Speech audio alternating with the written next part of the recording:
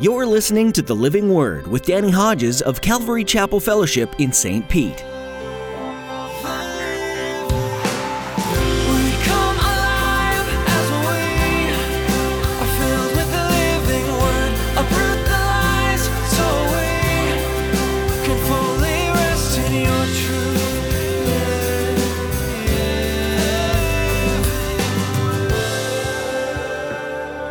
When the church fails you, don't give up on Jesus, because listen, the church is a very, very, very imperfect entity. The church fails the church. God's people fails God's people. A lot of the print in this holy inspired book is about God's people who failed one another, and the schisms and the divisions and the assumptions, wrong assumptions. And ultimately our hope is not in the church, it's in Jesus. When you seek Christians to help you or the church to guide you, you may end up disappointed. There are times when believers are in tune with God and able to help you. However, Christians are flawed humans who may end up failing you. Today, Pastor Danny will encourage you to never give up on God, even if disappointed by the church. You must turn to God personally through prayer and in His Word, seeking His help above all other sources of assistance. He'll never disappoint or fail you. Now here's Pastor Danny in the book of Mark chapter 9, as he continues his message, A Parent's Need to Grow in Faith.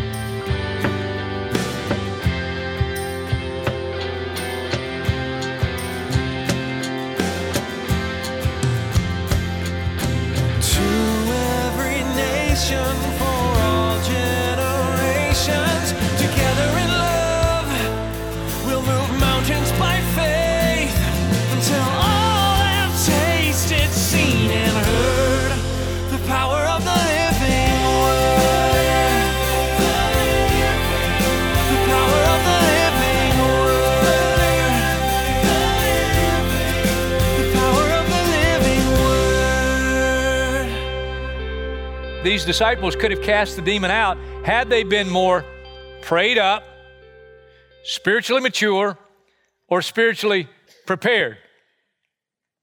Now, I don't know how else you can take that. How come we couldn't do it? This kind comes out only by prayer. You weren't prepared, whatever. Now, what we're not told are the details of the argument that's going on when Jesus, Peter, James, and John come back down from the Mount of Transfiguration. But that's what our text says. When they came down, they saw the other disciples, they're arguing with the teachers of the law. And the context of the argument is over the 9 apostles still down in the valley seeking to minister, failing to help this father and his son.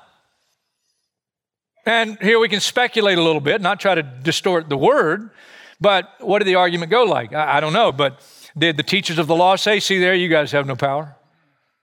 And did they say back and say, no, it had nothing to do with us. His father doesn't have enough faith. You know, I don't know what happened and what it was like, but that's the context of the argument.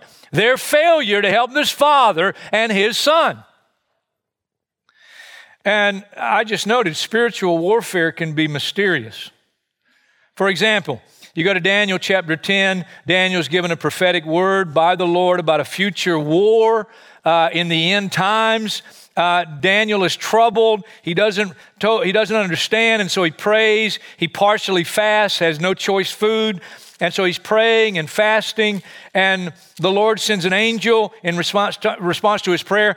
Daniel is so amazed by the angel, he faints. They're so majestic. This angel are fantastic. Majestic, that's the Lord. But a hand touched me, verse 10, set me trembling on my hands and knees. He said, Daniel, you who are highly esteemed, consider carefully the words I'm about to speak to you. Stand up, for I have now been sent to you. And when he said this to me, I stood up, trembling. And then he continued, don't be afraid, Daniel, since the first day that you set your mind to gain understanding and to humble yourself before your God, your words were heard. From the very moment he prayed, God heard him. And I've come in response to them. But the prince of the Persian kingdom resisted me 21 days. That's someone, an angel, fallen angel, serving Satan. 3 weeks. This spiritual warfare is going on that you can't see with the naked eye. Then Michael, one of the chief princes, a high-ranking angel serving the Lord, he came to help me because I was detained there with the king of Persia. Isn't that fascinating? and yet mysterious. Because part of you goes, wait a minute, how come God didn't send Michael right away? And you start to wonder, well, maybe Michael was busy somewhere else. They can only be in one place at one time. I don't know, but it's mysterious. Then you go to places like 1 Thessalonians chapter 2 and verse 17. And this is the Apostle Paul writing, verse 17. Brothers, when we were torn away from you for a short time, in person, not in thought, out of our intense longing, we made every effort to see you. For we wanted to come to you. Certainly I, Paul, did again and again. But Satan stopped us. No explanation, no detail given, just a simple statement. Satan stopped us. We're talking about the likes of the Apostle Paul. I hand wrote, it is not always God's will that Satan gains an advantage in our lives.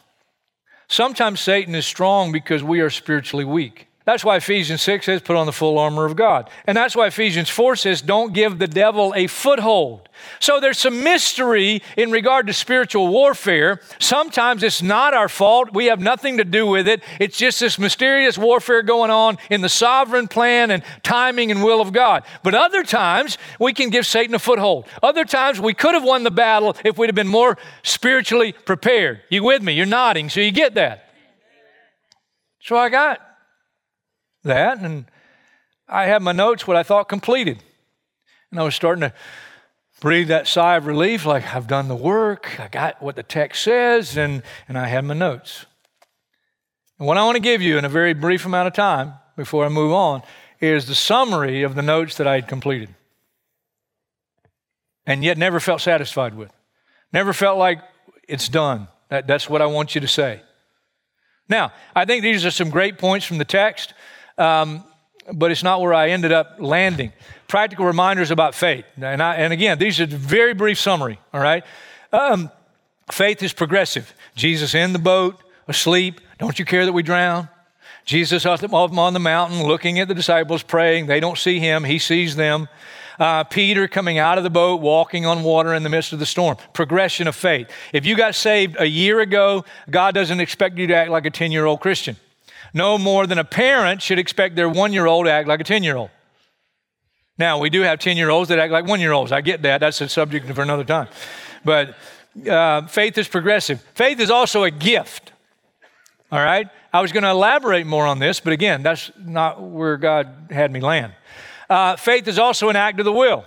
So it's a gift, but it's also an act of the will. You can resist faith. God wants to give you faith. You say, no, I don't want. You resist it.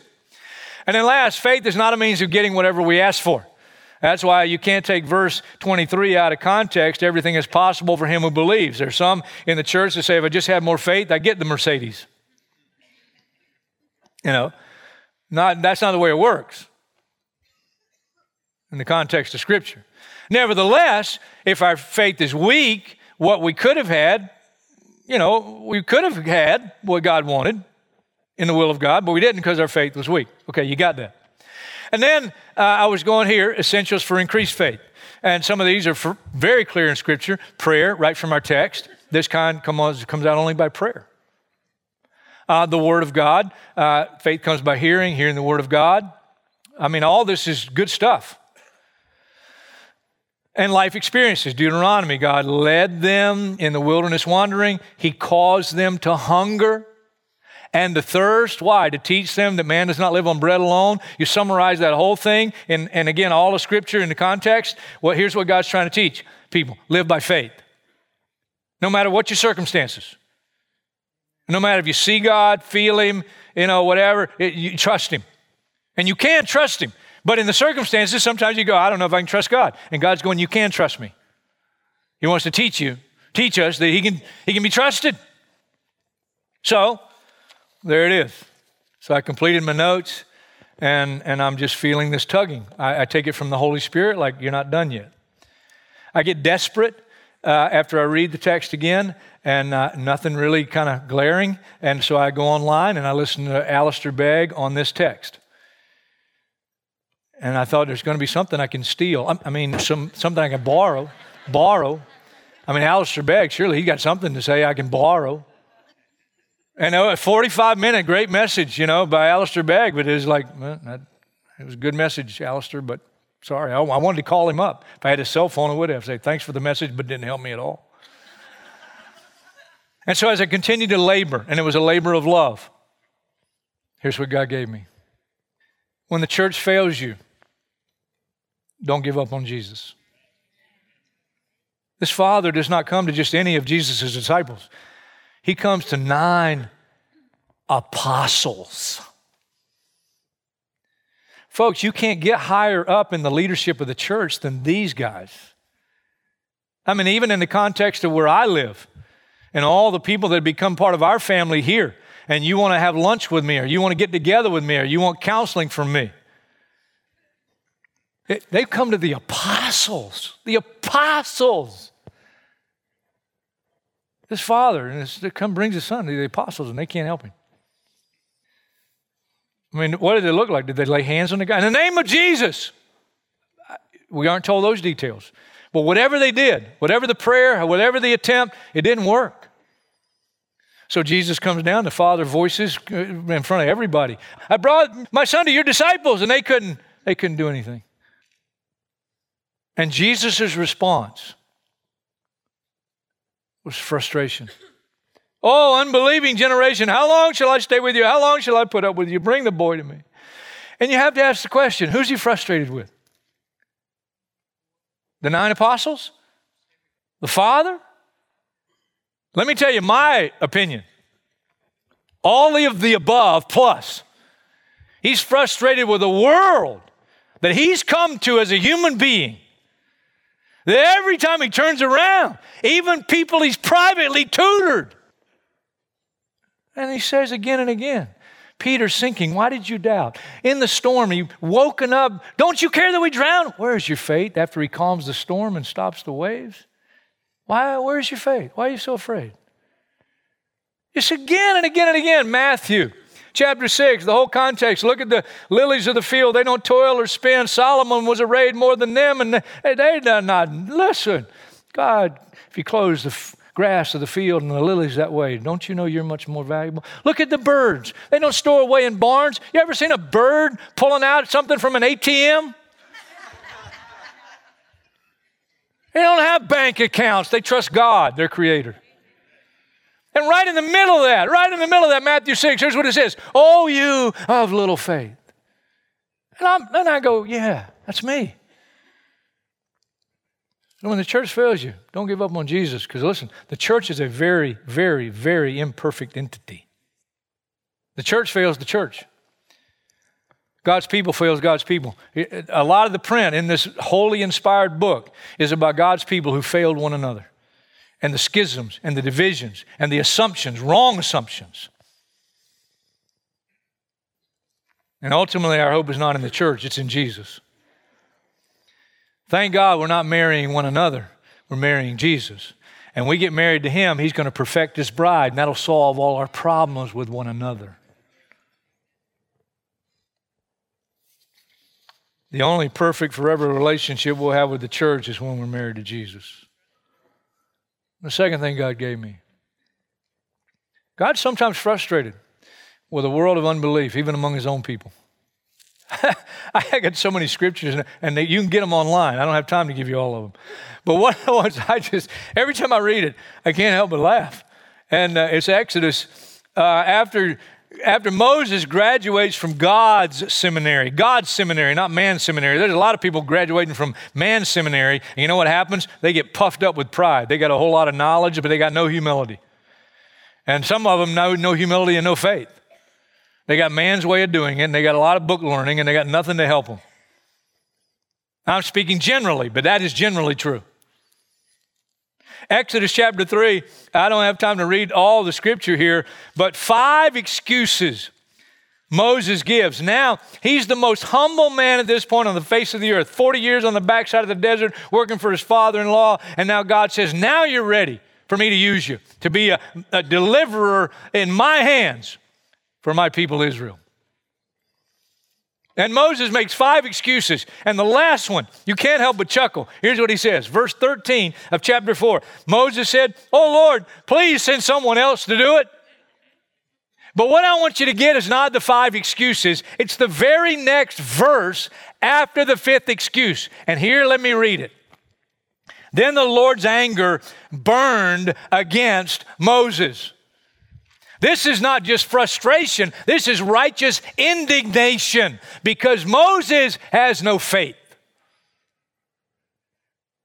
Who shall I say sent me? You tell them I am who I am. Well, what if they don't believe me? Well, I'll be with you. I'll show you my power. I'll have my power through you. And one excuse after another. And finally, God gets fed up and says, He's angry. But it's not man's anger. It's God. It's righteous indignation. He's frustrated and angry because Moses has no faith. Now, I need to say this before the third point. I'll just read it. God's frustration is not because of some personal ego he has, but because our lack of faith hinders our spiritual growth. And not just that, it prevents him from blessing us. And not just that, it prevents him from using us to bless others. Abraham, through you and your seed, all the nations of the earth will be blessed. And Abraham went outside, he looked at the stars, and he believed God. And God counted it to him as righteousness. And his belief allowed him to be the recipient, he and his wife, of a miracle child, type of Jesus Christ, that through Christ all the nations of the earth will be blessed. And through his faith, the nations have been blessed. Number 3, when you sense God's frustration with your unbelief. Now, I could have said this a lot of different ways. When it's revealed to you, when you know about it, whatever. Thank him for his love and patience and ask him to increase your faith. You ever stop and marvel at the love of God for the world and his patience with not just the world, but even his own people? David understood it. David, when he wrote Psalm 8, let me just read you a little section of Psalm 8. He starts out, verse 1, O Lord, our Lord, how majestic is your name in all the earth. And then verse 3, when I consider your heavens, the work of your fingers, the moon and the stars, which you've set in place. What is man that you're mindful of him?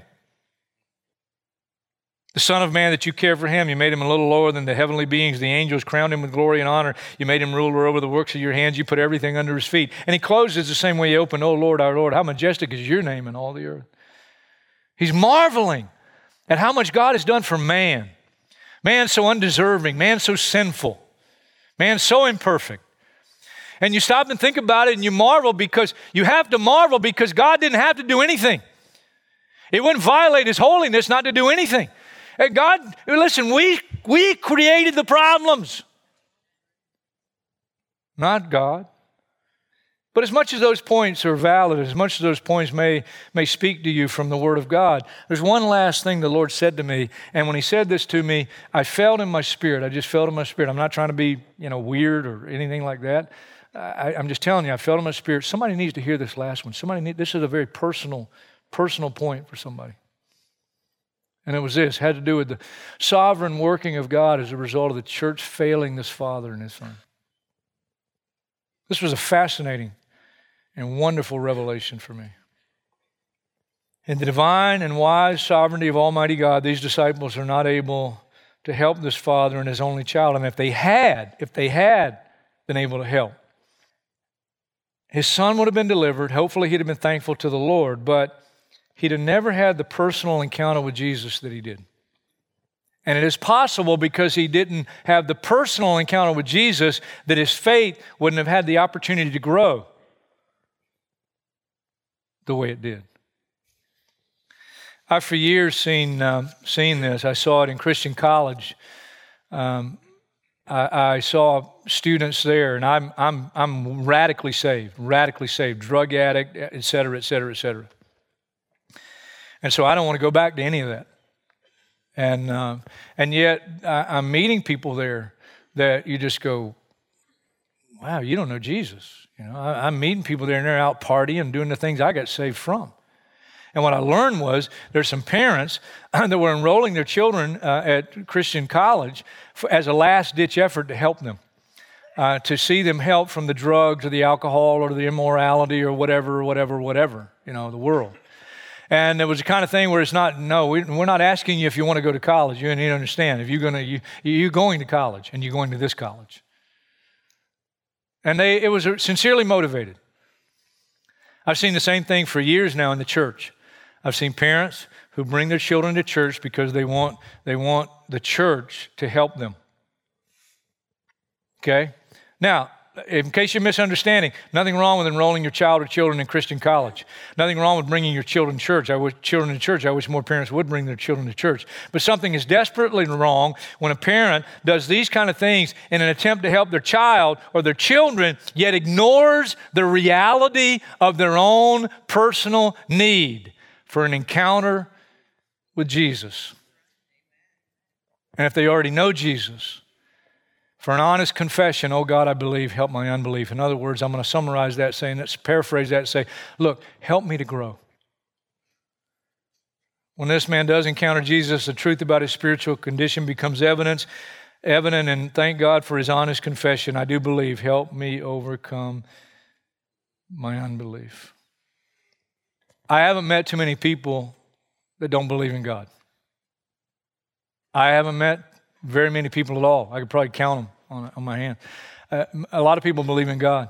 I haven't met too many people that don't believe in Jesus. But I suspect that I've met a lot of people outside of the church and in the church. And please understand, I'm not saying this self-righteously at all. But I think I've met a lot of people in the church and outside of the church, certainly in the church, and it's, I believe in God, I believe in Jesus, and they may even be saved. Some of them I don't think are. But they may even know Jesus, but they're not growing. They're attending church, they're going through the motions, and guess what? Your kids know it. Your kids know you're just religious. Your kids know there's no growth. They see it.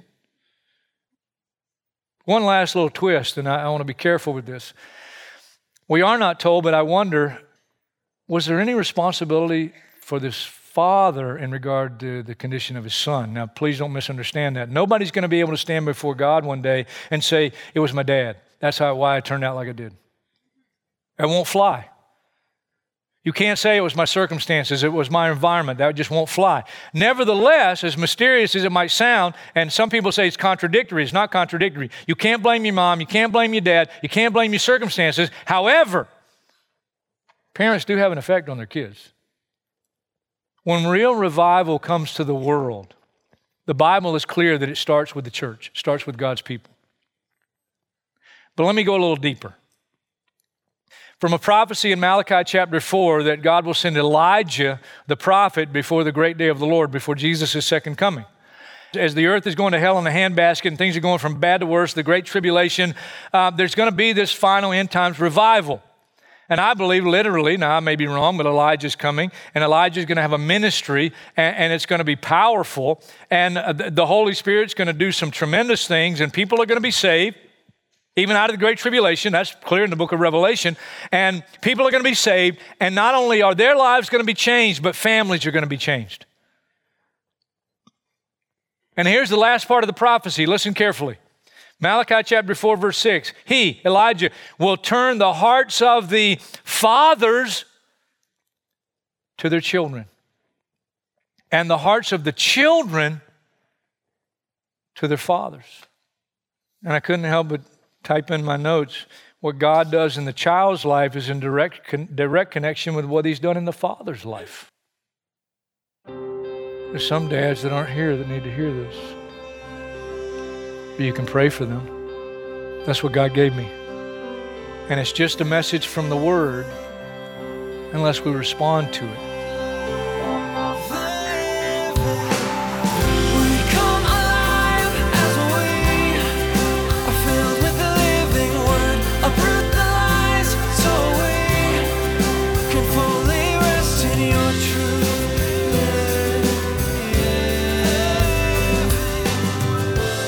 Thanks for joining us today to study the book of Mark on the Living Word.